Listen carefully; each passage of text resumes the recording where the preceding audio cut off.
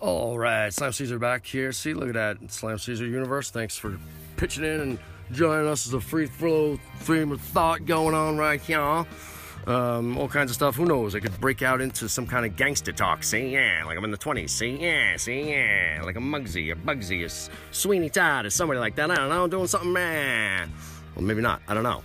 But all I do know is that, I'm a shredder, guitarist, bassist, whatever, singer, do all the music thing.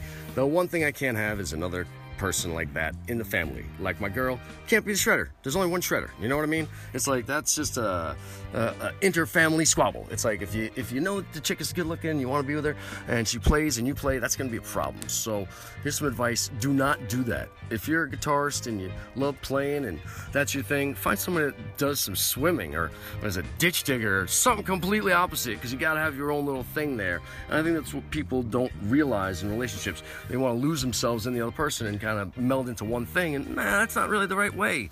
You have to retain part of yourself and become a complete person by yourself.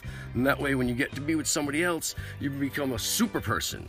Not just two halves, you know? You're two halves of a super being because you're already complete without the other person. I mean, you go to a party by yourself, people are like, you here by yourself? Yeah. Who else do I need? Nobody. Exactly my point. I'm the man. I'm standing here. I don't need anybody. I'm not nervous or scared or I don't care who's coming at me, man. You want to go? Let's go. I'll fight you. You want to step out? You want to do it here? I'm not afraid of anybody or anything. I'm not fearful of a mask or government, any kind of bullshit like that. Except for a woman coming at me with some scissors when I'm sleeping.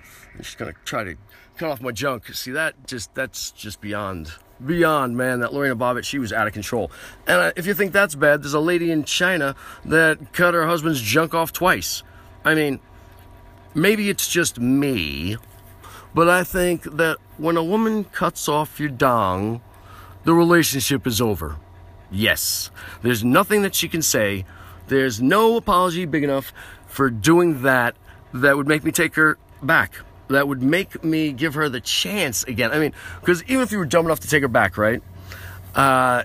You would not have access to my junk. No way. That would be like in one of those steel friggin' suits from back in the day. Like I'd be riding the knight, but just around the crotchal area. So you hear a ching, clink, clink, clink every time I'd go down the hallway or have to take off my irons to use the tub. Oh, what a problem that would be, wouldn't it? What do you think, Tuck? Tuck, yeah, quitter. I think Tuck's out. My fifth companion, he's 13 years old. He's a blue heeler. You gotta love blue heelers because they are pretty awesome. One of the best dogs I know. And apparently all the good-looking guys have healers like Matthew McConaughey and Slam Caesar, and I guess there's some other guys there, but not this good-looking. Whoa! Bumps, right? I hear you. All right. Anyway, so I don't know if you guys are watching any sports. I am not, because sports is just a bunch of horse shit. I mean, we're gonna be cheering for billionaires and millionaires. They should be cheering for me in real life because I am kicking it hard. You know what I'm saying? Like just a normal person. So, I'm your favorite celebrity, your local boy, your international man, the man about town, the man around the world, man on top of the world. People around the world listening to my podcast and loving it. Thousands of people downloading it. Every country you could imagine. Some I can't even say. Not because it's illegal, but because they're hard to pronounce and I don't want to say them wrong. So yeah, I hope everybody's doing well out there. Don't be fearful of the COVID. I hope you're listening to some new hardcore. I've been listening to a lot of old stuff lately, some Infest. You can see them at the Obscene Fest. You can Google that on Google machine on YouTube. And what was the Lack of Interest? Awesome band. And actually one of my favorite bands from the Bay that I'm not sure what they're doing, but it used to be called, his name was Robert Paulson. And so I think they might have gone with something else, but if you can find that Killing Me Softly, that demo was awesome.